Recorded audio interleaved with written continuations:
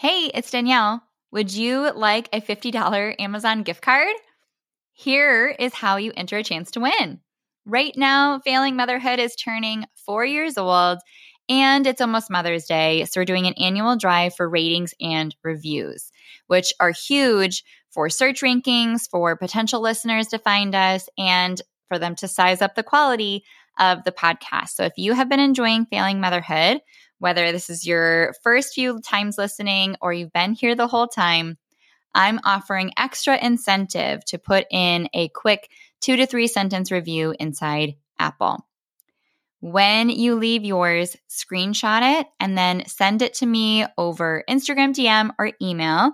And I am going to give one listener that leaves a review a $50 Amazon gift card on Mother's Day. We have some really exciting Failing Fatherhood episodes coming up. So please follow the podcast if you haven't yet and leave that rating or review so that more moms and more parents know they are not alone if they feel like they're failing their child on a daily basis. We need each other, and I'm so grateful you are here. It was awful, honestly, like a lot more stress. You hear like parents say like, oh, yeah, it's great. There's these moments and like, you just look at them and like, yeah, there was a couple of those, but like there's a lot more other moments that really seemed to be dominating. And those, cherishable, special moments really felt far and few in between. And it's just not a lot of fun. Like parents, oh, being a parent is so much fun. Like it was just not a lot of fun. It was so much work and it was all encompassing, and, happy to say we're on the other side of it now, but like, those were the moments where Vanessa started talking about doing this, that like, okay, yeah, something needs to change. Ever feel like you suck at this job? Motherhood, I mean. Have too much anxiety and not enough patience? Too much yelling, not enough play? There's no manual, no village, no guarantees. The stakes are high. We want so badly to get it right. But this is survival mode. We're just trying to make it to bedtime. So if you're full of mom guilt, your temper scares you, you feel like you're screwing everything up, and you're afraid to admit any of those things out loud, this podcast is for you. This is Failing Motherhood. I'm Danielle Bettman, and each week we'll chat with a mom ready to be real, sharing her insecurities, her fears, her failures, and her wins. We do not have it all figured out. That's not the goal. The goal is to remind you, you are the mom your kids need. They need what you have, you are good enough, and you're not alone. I hope you pop in earbuds, somehow sneak away, and get ready to hear some hope from the trenches. You belong here, friend. We're so glad you're here.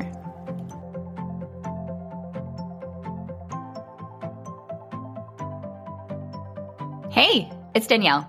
I really hope you realize how much wisdom and insight is about to come your way. Get ready to take notes and share this one with your partner. On today's episode, I'm joined by Vanessa and James, parents to 2 young boys and graduates of my program, Wholeheartedly Calm. As nervous as they were to record together, they jumped right in with being super honest about how they were beginning to regret their decision to have kids because the day-to-day was so hard. They ended up sharing a powerful story about a recent trip they took that drove home so much of the perspective that we need to be compassionate with our kids and their need to make sense of the world. You'll certainly want to make note of the accommodations they made to make their trip so successful with their strong-willed child. But most importantly, you'll get to hear how they think, which is one of the most powerful impacts of working with a mentor or coach, is being able to not only relate, but adopt their mentalities and their viewpoints and their perspectives and mindsets so you're able to realize things that propel you forward, saving you so much time, energy, and pain. So just a few of the questions that I asked and they answered in this episode were, why did being super calm make things worse through big emotional outbursts, and what did you do differently? If you were already doing things like choices and prepping and reading parenting books and talking at length about your parenting, why did you join the group and what made it so different? James shares a really wise piece of advice speaking directly to dads. They talked about why they're so glad they didn't do one-on-one coaching. And the ways that their professions of being a physician and a scientist brought challenges to who they are and how they parent. I just couldn't stop smiling through this episode. The things that they share are just so insightful and wise.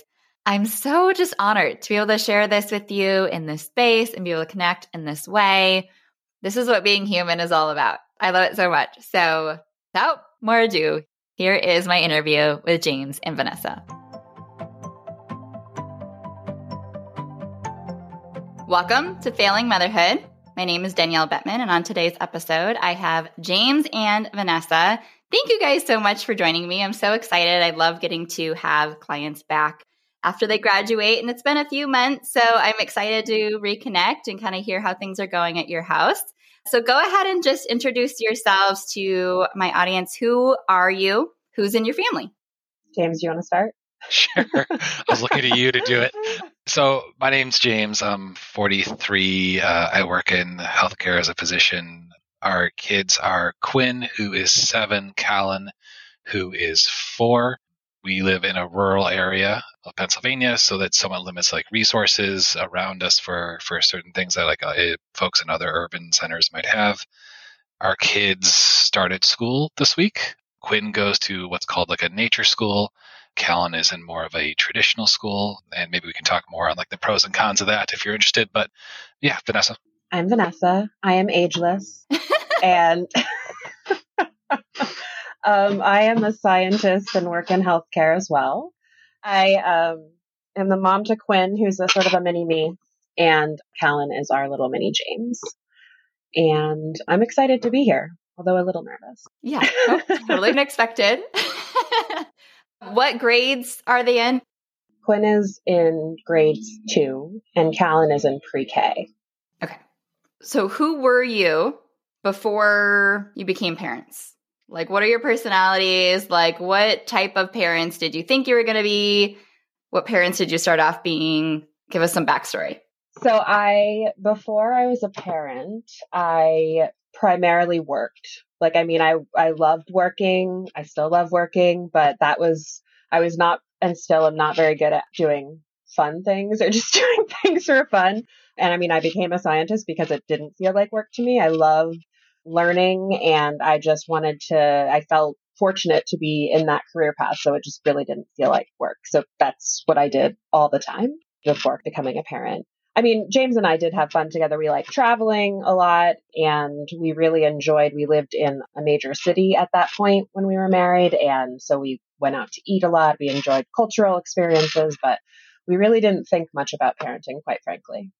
For a long time, we were against the idea of having children, or it was never something that either of us really wanted. It was not a desire necessarily or a box that needed to be checked for us. I think our decision to have kids came down to, well, we both kind of like hit our apex in our careers. Like we made it to the top of the food chain, so to speak. And, so now what? How do we continue to keep growing as human beings, as adults, and, develop as individuals? And, our conversation about having kids was about that. And we kind of settled on, it's, a way for us to grow as humans by doing this and kind of continue our own development rather than, I want a baby. Like that never came up really in the discussion. We still don't like babies. And our children gave us the ultimate test. They really said, we'll have it. Let's give you some growth. At least you came in, accepting that as an intention, that it didn't blindside you. Like with, most of us, we're just like, this is going to be great. All sorts of optimism. And you were like, no, this is a great opportunity for us to learn and grow and become better people. And that you did. Well, I think it goes back to my personality a little bit in that I have to think about something from every side of the question, problem, scenario before I move forward. I am not just a jump in and let's wing it person. So I think that also is how I approached parenting, sort of. Yeah. And that's one of the reasons why I kind of asked you to kind of paint that picture, because I think with your respective professions, there are pros and cons to the way that you kind of were wired to then become a parent and kind of like let that fall into, the schema you already had going. So how do you see your profession and how it relates to your parenting in both the good ways and the bad ways? I'm curious to hear what you think the good ways are going to be, because I feel like it's only bad ways, honestly. This one's easier probably for me to answer. So as a physician, I'm trained to think quickly, make decisions, and give orders, right? So and have those orders executed without a whole lot of pushback and questioning and wanting to know why we have to do it this way or that way. So having children was a complete challenge to everything I had been working on and practicing, for the last 15 years of my life. I remember there was a conversation Vanessa and I were having at one point, in the throes of our struggles, about how I was saying how hard this was. And she made a great point that, and I said going to work and dealing with critical crashing patients is far easier than it is sometimes having a conversation with your child. And she made the great point. Yeah, well, you practiced that. You had 7 years of intensive training to learn how to do that. And essentially you're doing this, being a parent with zero training. So of course it's going to be hard and you're going to struggle. And that's something that struck with me, and kind of comparing parenting to work, totally untrained, unprepared to be a parent. Yep, as we all are, unfortunately. Vanessa, did you have thoughts to share? I think that for me, I'm still learning. I don't know how to turn off how my brain works naturally. I tell myself I need to stop. There is no right answer with parenting. And it's really hard because I want to have a solution. And I think there's so much information out there. So maybe if I just acquire all of it, I will finally have the solution, for the perfect ideal for my child and whatever environment. And I actively have to try to turn that off. So I'm not, I see mostly negatives. I also, my line of research is in human brain development. And so while people think that means that I have expertise in actually the behaviors of children and interacting with children, that is false. It's really studying how the brain works and sort of an information processing of the brain. But that does mean that I think a lot about how every decision impacts brain development. And so I think that also makes it challenging to just let go, because you cannot be perfect at this. And there is no perfect, because every child is unique, every parent is unique, every situation is unique. So I know that, but that really should be my daily mantra. I should print it out and put it on my wall, because it's hard. It's hard to go against what I've been trained to do, which is find the solution and make sure that you're thinking of every other option. Mm-hmm. The scientific method does not apply well to child rearing. That's probably a good quote. I'll pull that. And I'll send you the transcript of what you say here afterwards so that you can write down your own quotes. Thank you. For your mantras to look at on your nightstand tonight. But I think it does pull out the wisdom where you're oh yeah, I should take my own medicine with that one. But that's so true. The more that you overthink it, the more that you become so insecure in what you're doing. And then that just creates more and more indecision and problems. And, your perception just sinks with the evidence, the facts of the circumstances of the day-to-day of parenting. You can make it tell any story you want it to. And usually it schemes pretty negative, because we have that evidence to say, I am not doing this well and they are not learning and everything's a failure. And, that's why we're here. So that leads us great into that segue I ask every guest is, have you ever felt like you were failing parenting? Daily. I don't know if I felt like I was failing parenting, but I think there was a lot of second guess when we had that decision, to have kids, was, do we make a mistake? And, I caught myself asking that question. If I could do this over, would I have made the other choice? Mm-hmm. And I think, we talk, well, how did you get into this? When I found myself asking that question, it was a rock, I'm making air quotes when I say hit rock bottom, that was kind of I don't want to live the next 20 years regretting that decision. Something needs to change to make this process better. Because you're not enjoying it the way that it was. Yeah, it was awful, honestly. A lot more stress. You hear parents say oh, it's great. There's these moments, and you just look at them, and yeah, there was a couple of those, but there's a lot more other moments that really seemed to be dominating. And those, cherishable, special moments really felt far and few in between. And it's just not a lot of fun. Like parents, being a parent is so much fun. Like it was just not a lot of fun. It was so much work and it was all encompassing. And, happy to say we're on the other side of it now. But those were the moments where Vanessa started talking about doing this. That like, okay, yeah, something needs to change. Yeah. Yeah. I mean, and that's so commonly the factor is like, I just want to feel like we have more of those like heart swell moments, or in the moments where it feels like, oh, all our hard work pays off, or, oh, we really got to see this like light bulb moment and be, have this happy family memory. And so often those get drowned out by the hard that feels completely overencompassing. And that's where a lot of families end up finding me.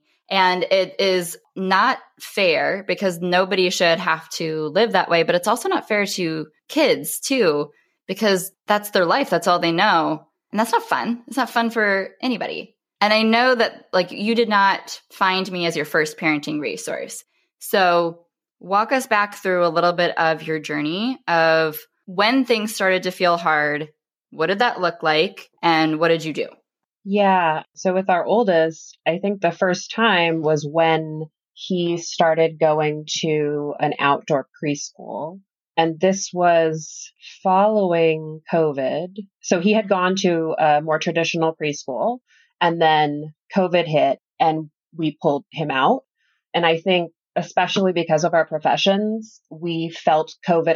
I know everyone is impacted in different ways, but it was very intense in our household, especially early on with the unknowns, especially with James really constructing new treatment environments. I mean, it was, I don't know that everyone had that perspective. And it was really, really hard to know what to do as a family, both of us working with these really young kids, which I know, many people experience. But I'm only now realizing that it was so intense in our household due to our jobs and especially due to James' job. And I think it's important to mention because, we'll never know what each thing impacts our child, but that was a big event, especially in our oldest child's life, because he was just getting around friends, just starting to learn how this social thing worked. And we pulled him and we never noticed anything before that. So it could be influenced partially by this. It could be not. But that's something that I think is important. And he is very attuned and understands high level concepts. So I do think that he internalized or really understood sort of what was going on more so than just like, I'm not going to school anymore. He knew something was going on. And so then when we started him in a different preschool, it was an outdoor preschool, maybe 9 months later. And I am friends with the director of the preschool, and we would talk a lot about like pickup or different, challenges in each kid's day. And it definitely started to feel then that I couldn't follow traditional parenting as I had read it in terms of, give your child choices. Certainly that's great. Give him 2 choices. He says neither. There is not a follow-up in the books for that. I'm like, I am doing what they're saying. And the director of the preschool, who's my friend, said something like, I would not recommend picking a fight or trying to win a fight with him. Like he has nothing but time and he's just going to dig in. And that, that's his personality. And it's true. He has nothing but time. And so that's when we started thinking about these different strategies. And I can be more positive about it now, but it was really hard then because I felt like, what's wrong with my child? And it feels like everybody loves an easy kid, somebody who goes along, like to do anything, to do something fun. It was just like, if it wasn't what he wanted to do necessarily, no, I don't want to go do that thing, that fun thing.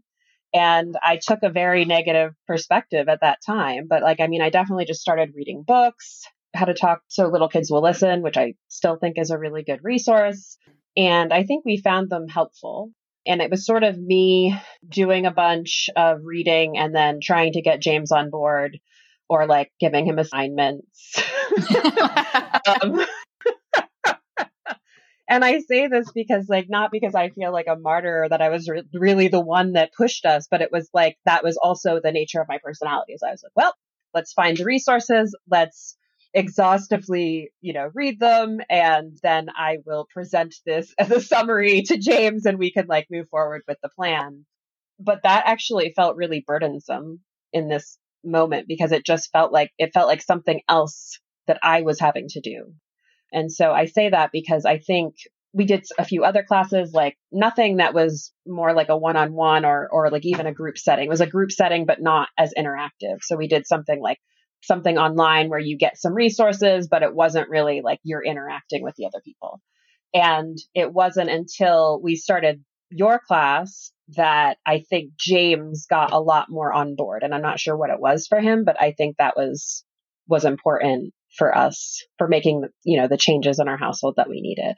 I love all the details. And yeah, I would love your side of the story, James, on kind of that perspective. I don't know if I need to be brought on board. Like I knew something needed to be done, but I think I was kind of it's been our history. I was waiting for Vanessa to tell me what to do and what the right answer was, because she, in every aspect exhaustively researches and considers everything. So like you trust her. Yeah. So just tell me what to do and I'll do it.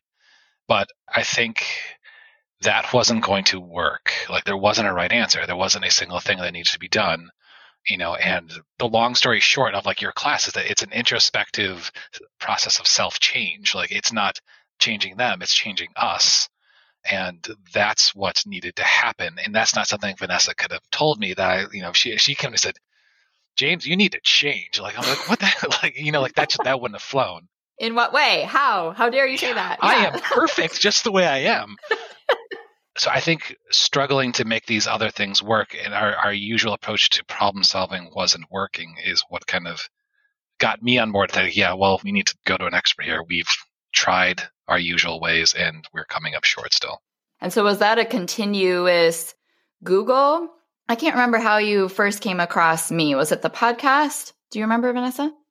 I do, because I, given my age, am sort of on the edge of social media interaction. Like I'm solidly a Facebook girl, but had just been stepping my toes into Instagram. Anyway, and I was sort of like, as is my nature, trying to see both the good and the bad and everything. And there's like so many negative things about social media. This really is going to answer their question, I swear. But I started like exploring what Instagram was, and like, because I had found some groups through COVID, I actually had a lot of Facebook groups that I found really, really helpful, like really good to connect to. So I see the good side of that. So I was sort of like exploring Instagram.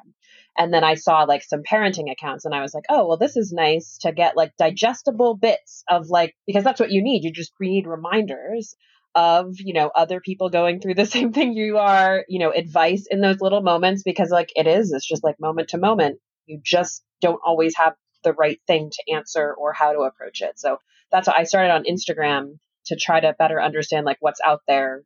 And I started following some parenting accounts. And I think that's how I found your parenting account. And then I'm still trying to get James on board. He really isn't even into Facebook or Instagram. So I said, can you please make an Instagram account so that you can also follow parenting accounts? Because like, I thought maybe that's what he needed, was like just having more digestible bits instead of like me flipping out and saying, this is what you need to do for parenting. Maybe if he was just getting those little elements. And so I think I started following your account, and then I went to James and I said, we've tried this other stuff, but it just feels like there's not, maybe it would be helped with an exact answer almost. Like if we had like, this is our problem, can you please help us talk about this specific problem? Because there's a lot, because I couldn't find anyone who had our situation, which doesn't mean they're not out there, but it was like, I think a lot of the parenting accounts do have a stay-at-home parent, or like at least that's how it is viewed, or the people that are making those accounts, they are doing that as part of their stay-at-home job. So it's just, I couldn't see someone that was like us that had the problems that we were having and had solutions. So for example, like we have full-time in-home childcare, and that just creates a different dynamic. And I wanted more personalized advice on that. And so I will say, for the most part, whenever I go to James with like, let's do this, he was very supportive. So he never balked at me saying like, let's meet with this woman, let's start doing one-on-one. So that's how we found you. And also, I remember when we talked with you, you had told us, I have this group, and I was like, I was actually sort of pushing more for the one-on-one than James was. Maybe, I don't know if my memory of that is exactly, but I just thought like, no, we need the one-on-one. I didn't necessarily see the benefit of the group, but it was very quickly into our group experience. I think probably after the first one that I was really grateful for the group and it makes sense in retrospect. Yeah. We're all looking for people who are going through something similar. And I think also that environment of, not being judged at all, because that's what we all need for parenting. I'm very grateful that you gave us that option. You didn't push us in one direction or the other, but you gave us that option. Mm-hmm. Do you feel like you missed out on anything that you would have had with one-on-one? No. So you got all your questions answered. You were able to individualize.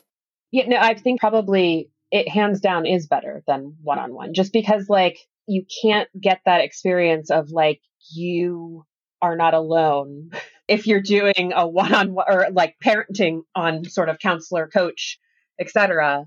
It was just so nice to see all of these parents. I mean, not nice to see that they're struggling, but we are all we are all going through something similar. And quite frankly, I think being part of that group gave me, I don't know, courage or influenced me a bit to talk about it more with my own friends, which is not I was keeping it inside, but I think just in our day to day, when you're chatting with your friends, you don't always want to go deep into your parenting style and the conflict and challenges you're having with your kids. Yeah. But as I started bringing it up with other people, they also seemed grateful. So I do think the group environment was key for us, for also not just having that, but feeling what we're doing, having more confidence in what we're doing. Because I think that's the thing is with parenting, you just don't know. None of us will ever know. And I think it was just emboldened us to know that we are all on this path and making the best choices that we can for our kids. It was nice too, as in our first week or two, there was people in the group that were on their last week or two, and seeing them talk about their successes, builds faith, trust the process, and you see people getting their wins, and it was reaffirming that you're hopefully involved with something that's going to give you, a payoff at the end. And then towards yourself, when you are, in your last weeks, and then you see the new people getting their first successes, you're so happy for them, watching their own growth, you feel in a way like a proud parent, yes. You're genuinely happy for everyone else in the group, and it was really great. Yes. Okay, I want to circle back to that because you guys ended up being super seniors, and you're resident experts now in the legacy of Wholeheartedly Calm. So we have a lot I want to tap into there, but take us back to kind of that month that you were deciding to join. What hesitations did you have? What did that conversation look like? And how did you know that this was either what you wanted or you were in the right place? How did you make that decision? I'm trying to remember how the conversation went. I think we both recognized that this was in line with other things that we had found some success with. It seemed like this would take it to the next. We just knew we were close. We knew we were barking up the right tree with some of these things we had done, with how to talk to your kids in that style. But we knew we needed something more, and this seemed like that something more.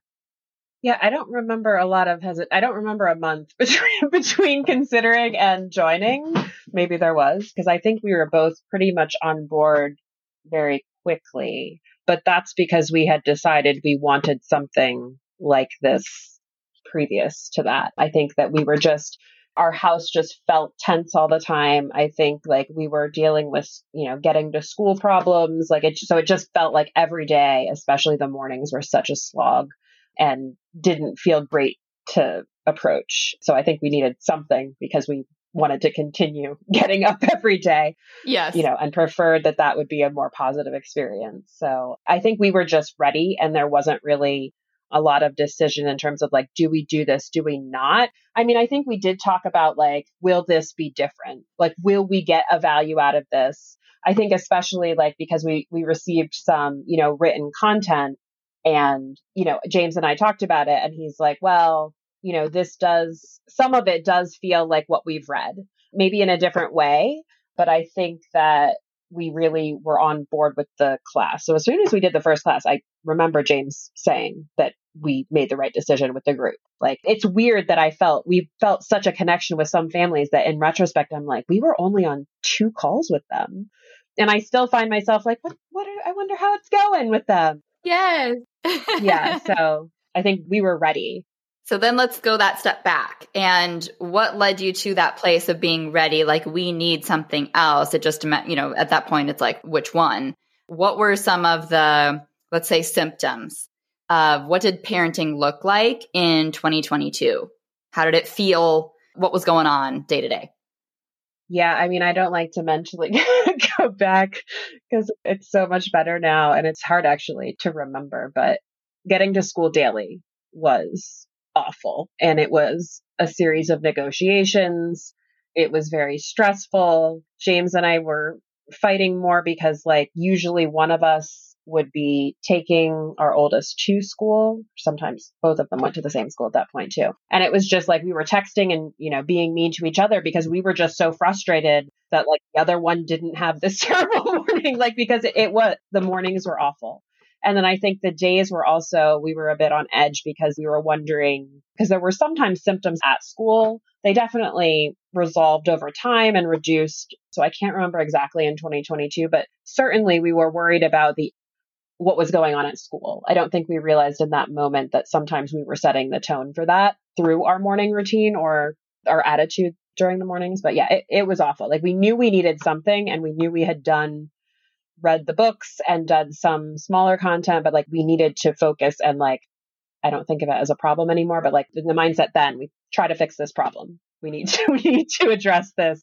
And that might be when I talk to James about, like, we haven't studied parenting. Like, even the time we put into reading these books is not a lot of time. And this is this child and they're this new age, right? Like, so they're always growing and developing, and whatever strategy you had the year before may or may not work. So, like, just like you have continuing medical education credits, like, in order to do your job well, we should continue with something. So yeah, it was really awful. Anytime my phone would ding with a text, it would be a sense of dread, either because I knew it was Vanessa messaging me with a problem that was happening. And then, God forbid it was his teacher texting. It was instantly your stomach drops out the bottom and you're just waiting. Even it'll be a good message, like, just like it's going to be something awful. And there's such a sense of dread from moment to moment, just waiting for the next bad thing to kind of happen and realizing, like, we can't live the next 18 years like this. And we had to do something. It was unsustainable. Yeah. Yeah. I remember you saying that, like, you weren't able to get him to school some days. He would absolutely refuse to go to violin. Oh, God. You would have huge problems with, like, the new nanny that started and trying to develop that relationship. I mean, it was contentious on a lot of relationship fronts where there's, like, ripple effects, for everybody in the family. Yes. Oh, God, violin. Yeah. I mean, and it was like we would follow some of the strategies. Like, it felt like we would do things and then sometimes they would work and sometimes they weren't. And I think that now, again, in retrospect, now that we've been through the class and we have, like, it's about our approach and our perspective. But, I would do all the things like prep an hour ahead. Okay, here's your warning. We're going to be doing this. I mean, we had so many things that we were doing to try to make it easier. What we thought would make it easier for him. Yeah. But yeah, and violin days were definitely challenging. I feel like I'm giving you PTSD just by bringing it up. It was hard. This funny, like PTSD, like feel like thinking back, like about that whole feeling with the text, like that was so awful. And it's so nice now to not have to instantly go to that place as a reflex. Like whenever you get a text message, like it's like, I haven't really thought about that until now. And like, it's so different now. Yeah.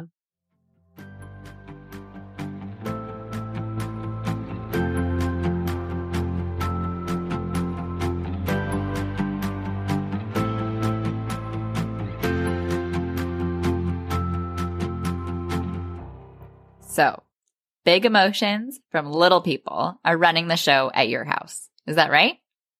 Do they fall apart when something doesn't go their way? Ugh, just once. Why can't they accept the fact that the answer is no? Am I right?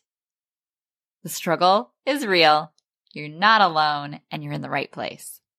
When your days are filled with relentless pushback, it is so hard to feel like a good parent. Especially when your in-laws aren't shy in sharing how they think your kids just need a good spanking.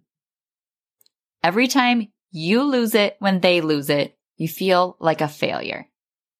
The worst part is, without addressing the root of your child's behavior, you're doomed to play a fruitless game of whack-a-mole, reacting rather than preventing the next conflict. And next time, nothing's going to go differently.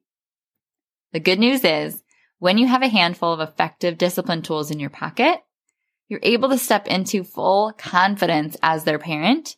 Parenting actually becomes a whole lot easier. I promise, you're not failing them. You just need more tools.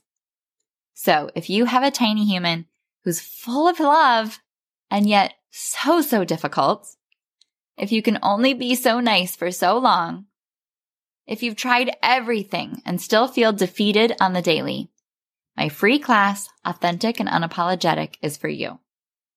In this free training, I share 5 huge misconceptions in parenting strong-willed kids that inadvertently invite defiance, 4 mistaken goals they're using their behavior to meet and what to do about it, how to let judgment roll off your back and truly feel like the parent your kids need, and why what you're currently doing just isn't working and isn't going to anytime soon.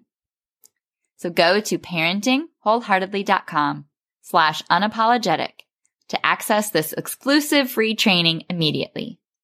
That's parentingwholeheartedly.com/unapologetic. The link will be in the show notes.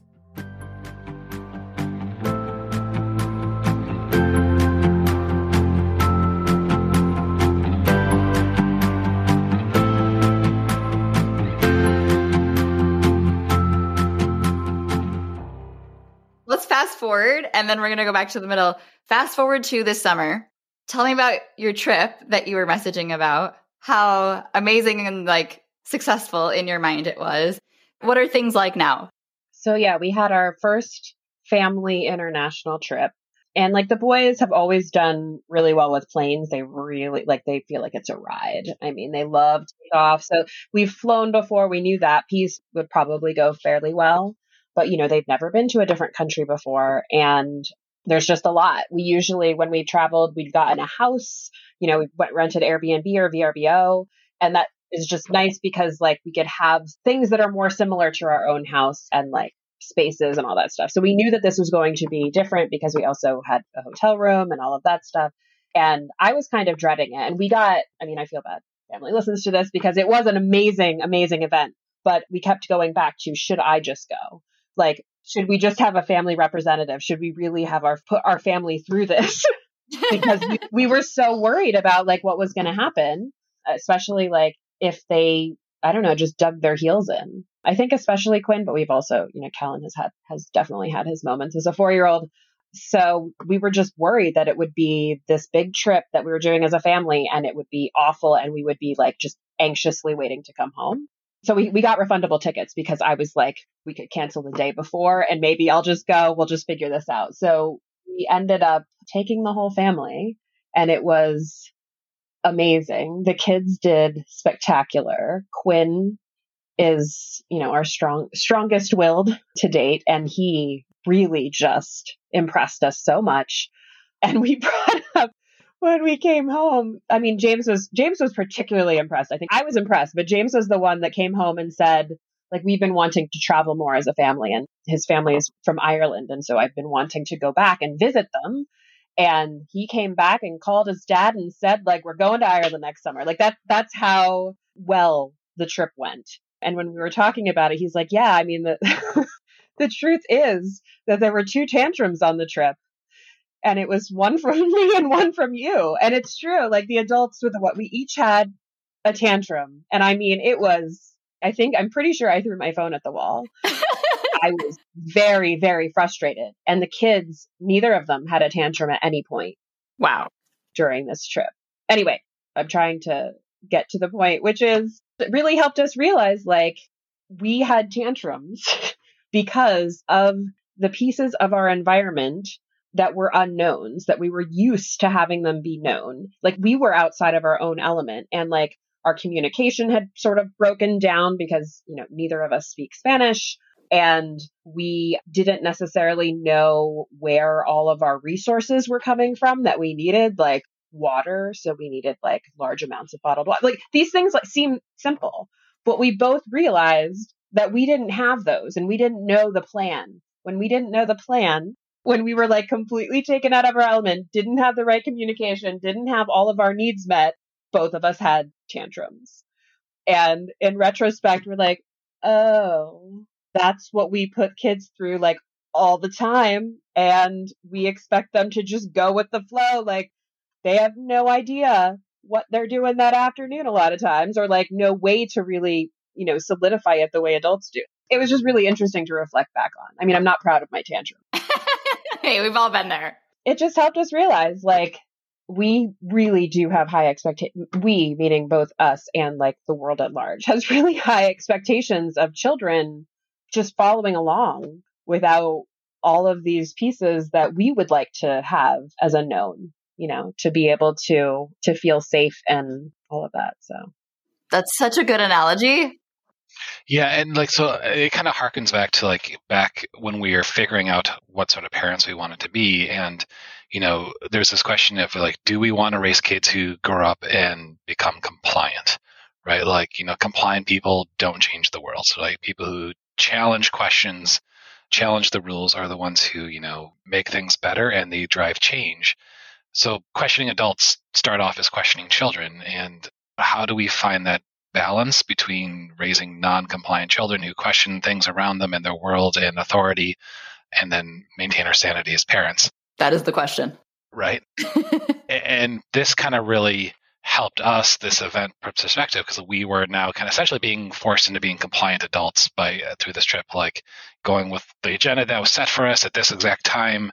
And it was eye-opening and reaffirming that, this is hard. It's going to be hard. And to cut our kids a lot of slack with a lot of the things that both us and the world ask of them on a daily basis, and to be more understanding when they flip out that, we flipped out too. And so it made it easier to empathize with them, and hopefully reminded us to be more kind and forgiving to them when we do need to ask things of them.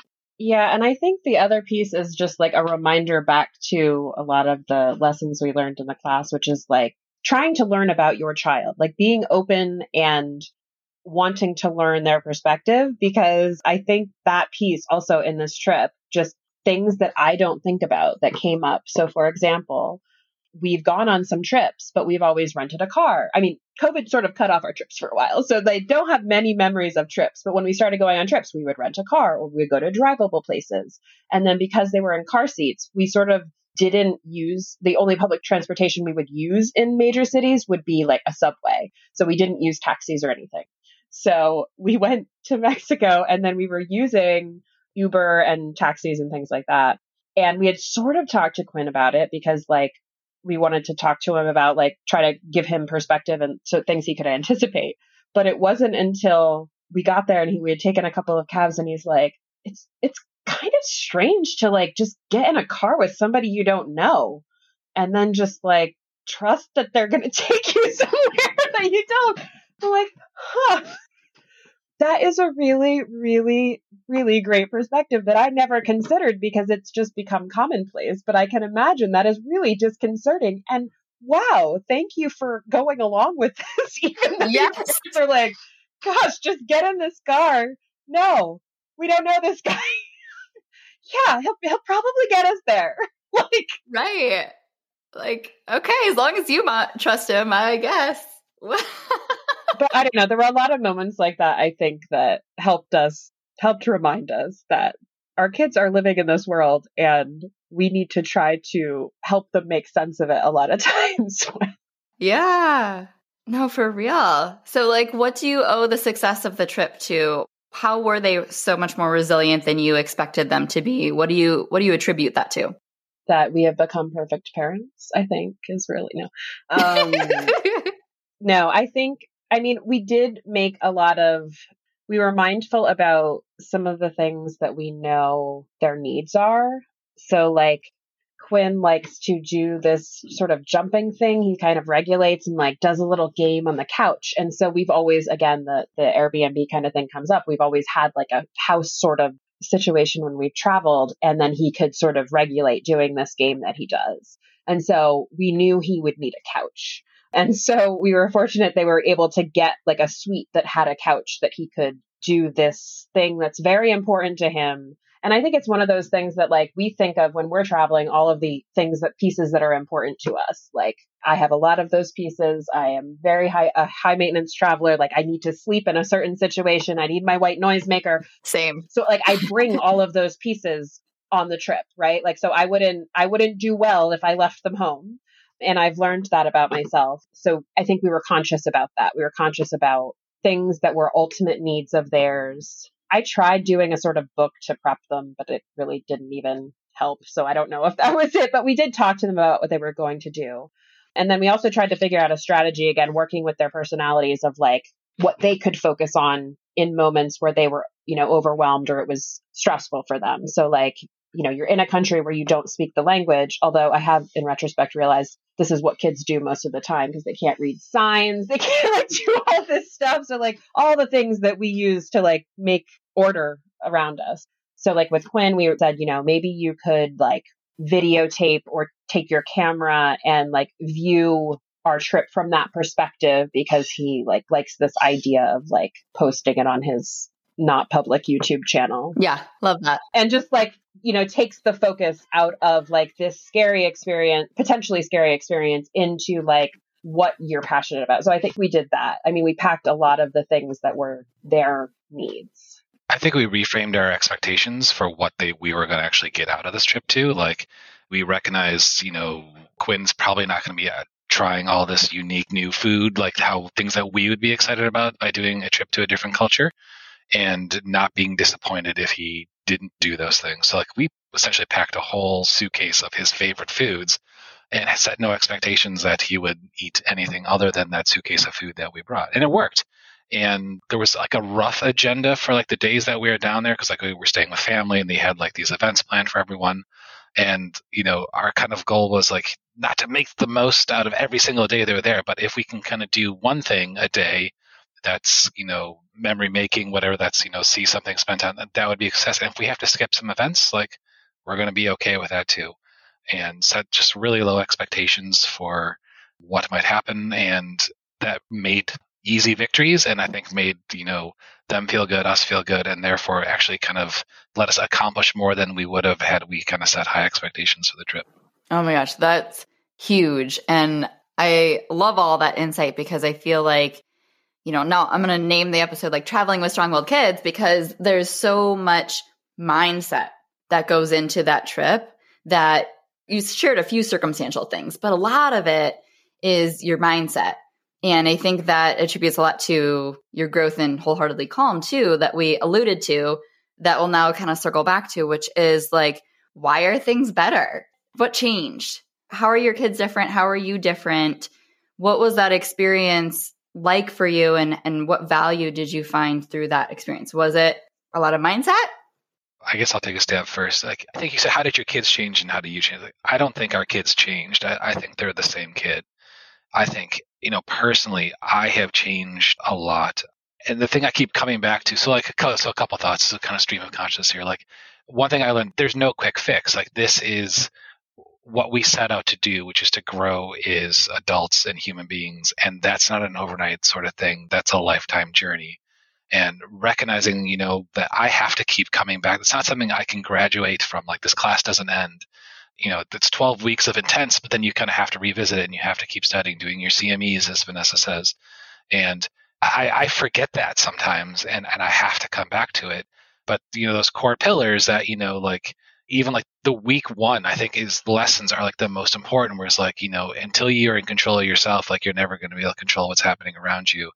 If anything that I took away from that class, it's that. And that's about me. That's not about my kids, and that's how I think I probably changed the most, is just recognizing if things are not going well in any particular station, it's usually because it's something I'm doing, not because it's something that they're doing. And being able to revisit that over and over again, I think is what lets me continue to have victories and wins. And, it's not perfect. I still get it wrong a lot. I forget that. And luckily, I have a partner in Vanessa who, can remind me of that. Like, I'm not saying that facetiously, like, having Vanessa be a partner in this, it has been a huge part, I think, of both our successes. That's what it really was. Like, realizing that this is a me thing. It's not a them thing. And it's about my growth And because I'm doing that growth, that allows them to grow as well through this whole process. And just coming out of it, especially with Quinn, I was struggling to have a meaningful relationship with him. And that has changed so much. And like just this morning, I took him to school this morning. And as we're kind of getting out, like I just tell him like, dude, bud, I love spending time with you. And like these drives to school in the morning are like one of my absolute favorite things. And it's just totally those moments of like, did we make the right decision? Like, those are not there anymore. Like, I'm so glad we did this. I say that now, and like, tomorrow I might totally regret it again. You never know. But, but like the pendulum has shifted to where most of the time I was unhappy with that decision to most of the time I'm happy with the decision. And I like where our trajectory is going as a family. Those moments of joy are now present. Those instantly negative thoughts are gone. Are there setbacks? Sure, but like they're far and fewer in between, and you build that momentum, and you just get the ball rolling, and then it starts to build on itself, and it starts to reinforce itself, and it only becomes easier. There's this like saying like at work, like about like customer service to patients, like why does that matter? Catering to their not just their illness, but to like their person. And somebody said to me in the lecture I went to once, doing that only makes your job easier. And I think that really kind of applies here. Learning like the skills of how to interact and meet their needs like makes everything else easier in every aspect of your life. So by doing those extra steps, like, why do I have to do this? But then you do it a few times, like, oh, this makes it easier. This makes my job as a parent easier. It makes their job as a kid easier. It just feeds into itself. Yeah. And as devil's advocate, as a listener, it sounds lovely. But it also sounds like, why would I sign up to something that's like a high investment and commitment level when my kid's not any different at the end and I have to do, all this work? Like, what would you say to that as kind of like I want to fix them. Why would I go this route and change me? How does that actually stop the tantrums? I don't get it.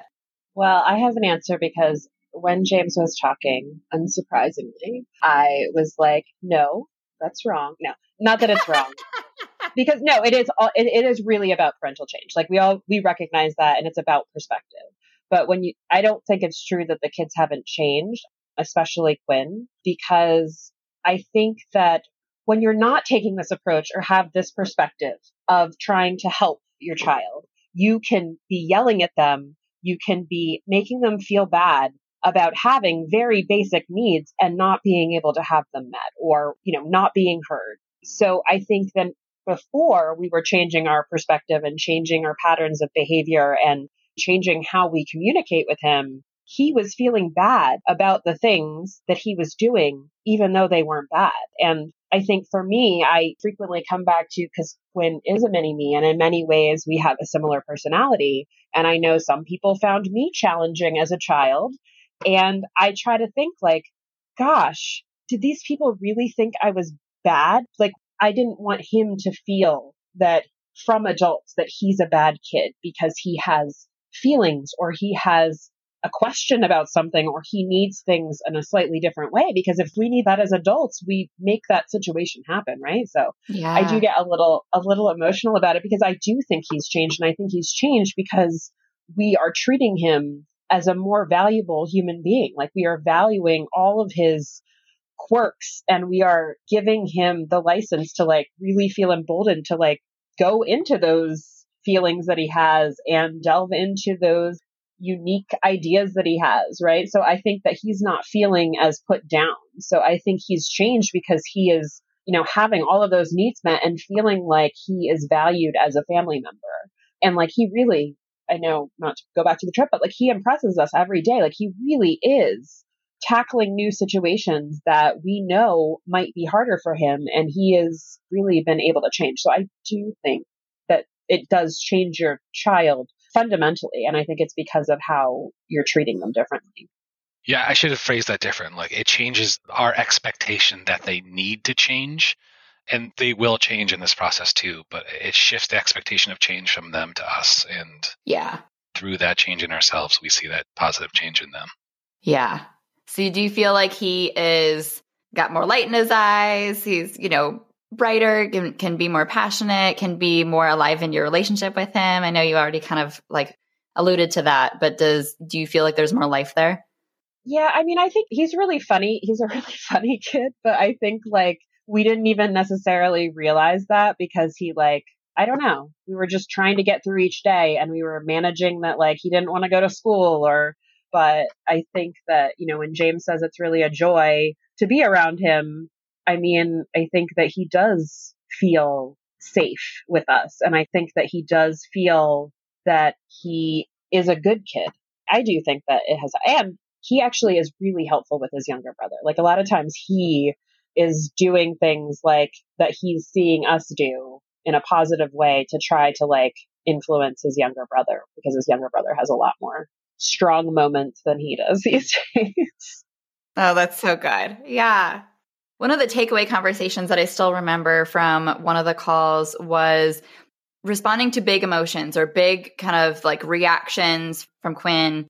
And you in particular, James, struggling with that because in the ER, you need to have managed your emotions and stress and be extremely composed in crisis situations. And feeling like that uber calm was almost like making it worse. Oh, yeah. Yeah. Do you remember that conversation? 100%. Yeah. That, like, if I got nothing out of the 12 weeks other than that moment, like, it would have been 100% worth it. Like, it was fundamentally, like, life-changing. How would you explain that in your words?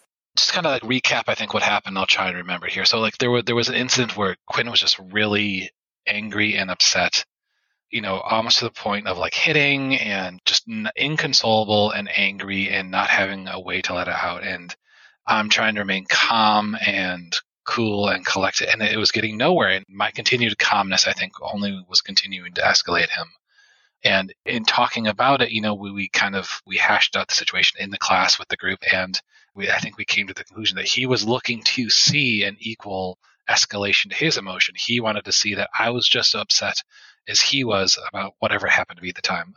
And so the next time that happened, I tried to meet his emotion where he was, and it was such a different response. Like the situation instantly diffused. And honestly, there has never been an incident like that again. Whoa. And not to say like these things I could be like, yeah, like to that just hasn't happened.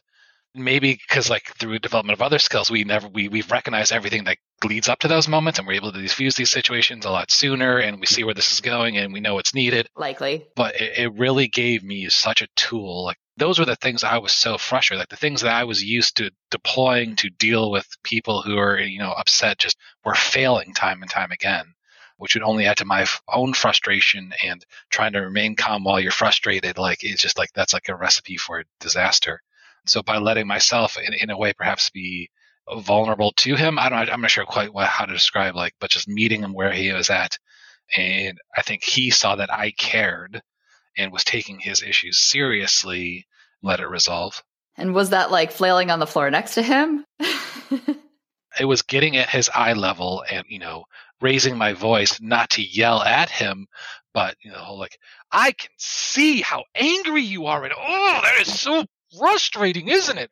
Rather than like, Quinn, this is really upsetting. I get it. But let's be calm about this. This is not worth getting upset about. Like, no, to him, it's worth getting upset about, right? He's showing me that it's worth getting upset about. And so by getting as equally upset about it, let him feel heard, I think. And that's, let him be recognized. And when you feel that way, when you feel heard, right? Like that's super important. Yes. Even if it doesn't get resolved. So like, as long as you know your issue is being heard, like it helps you feel better about it. That's so huge. It also has a residual help in your marriage, because I too find it frustrating to be approached by a calm, very calm person when I am infuriated about something, which I think James started to recognize because he is so calm all the time.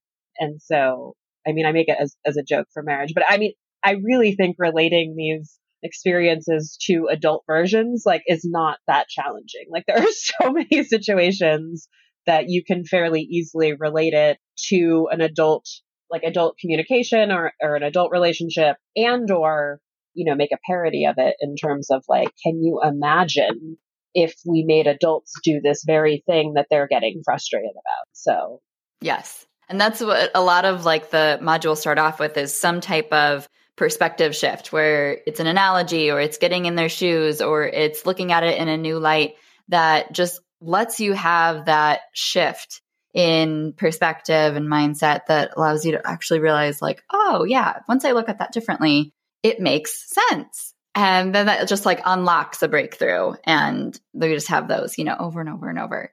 So is there anything else that you took away from the group, or that was kind of like a lasting thing or something that you wanted to be able to share?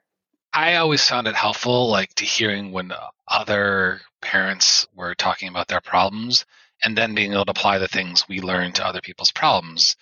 And that I think really helped us all reinforce the ideas, like talking it out together in this meaningful, sort of vulnerable sort of way really got more out of than if we had just talked to you alone, I think.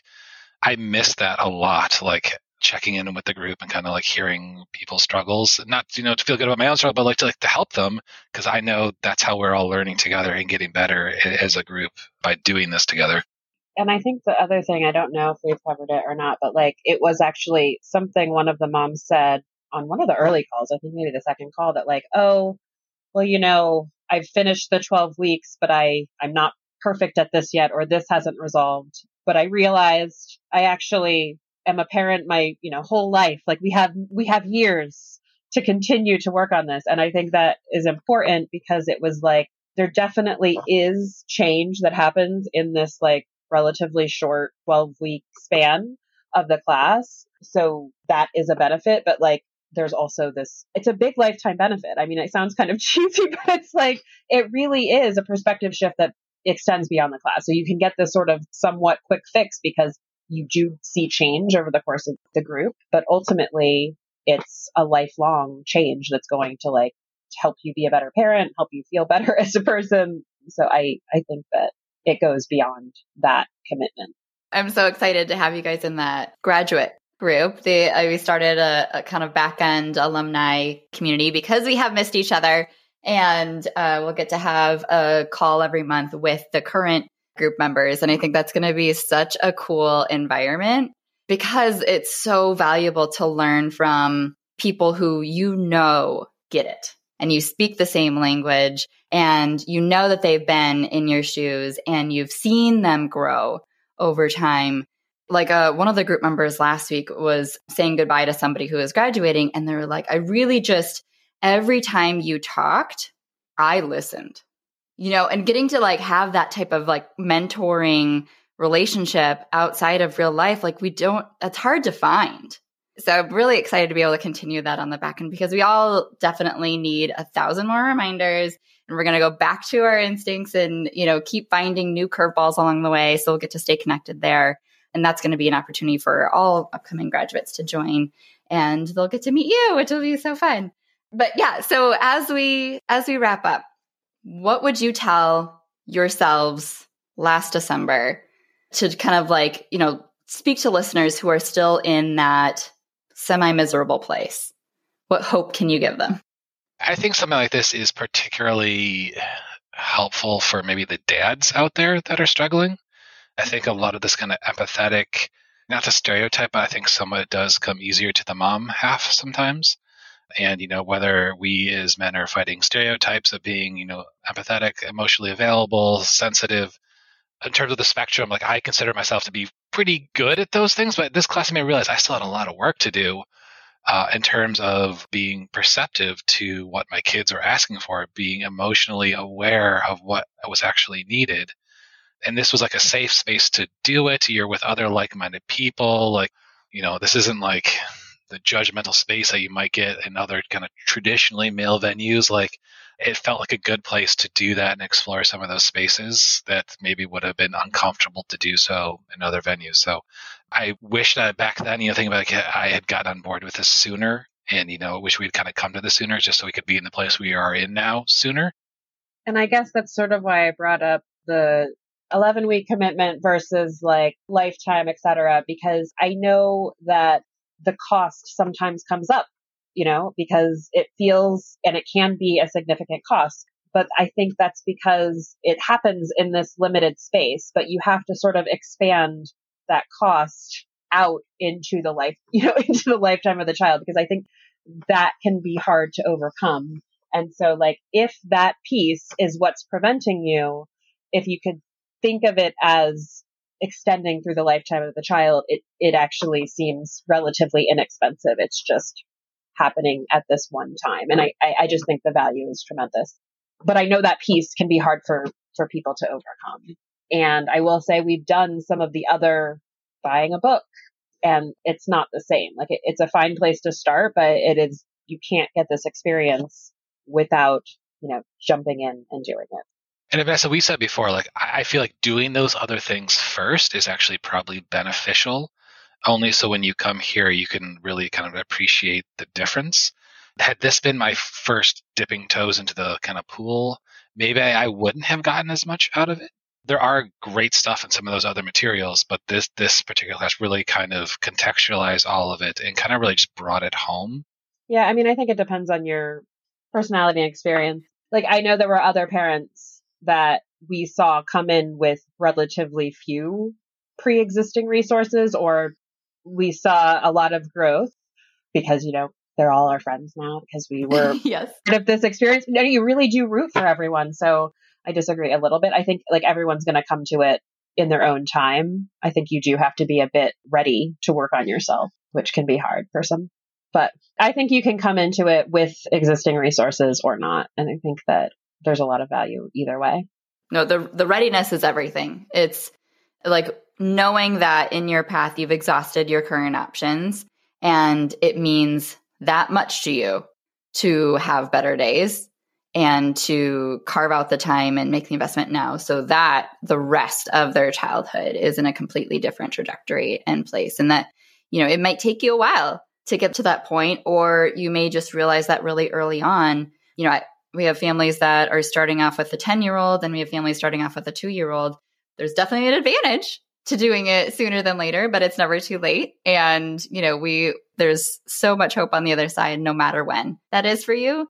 So I love the yin and the yang that you guys have to really supplement each other. I love that. And that's why it's so valuable to be able to have partners in these call discussions, because we all are looking at things from a different angle. We're coming at it with completely different life experiences, creating kind of the way we see the world and the way we read things and the way we read people.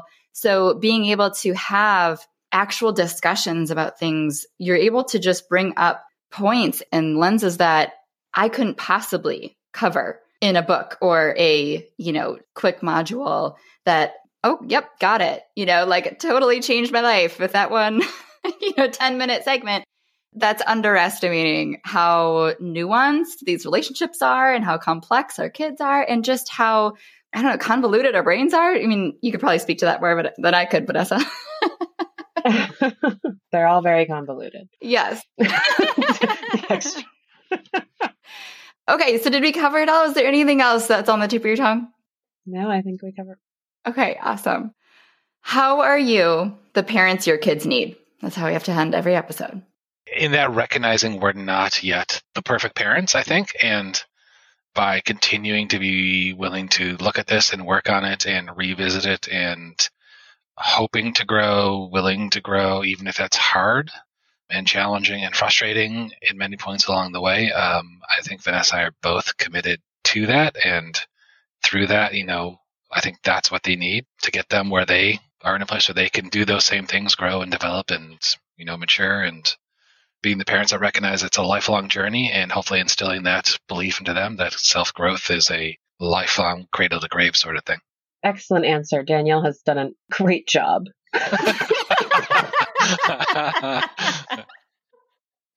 I love that. Okay. Yes, you guys absolutely are the parents that your kids need because of your commitment to them, because of your persistence in learning and growing and being willing and open-minded enough to take on that feedback and be introspective. That's a very vulnerable thing to do. And that means that it is very brave and courageous of you to be willing to go to that length for your kids. And that says so much about who you are as parents and how phenomenal of parents you are. Grateful to have come across, have our paths cross and be able to work together and have gotten to know you, and can't wait to stay in touch and continue to see how things shift and grow for your family. So thank you so much for joining us today. Yeah, thank you. Thank you.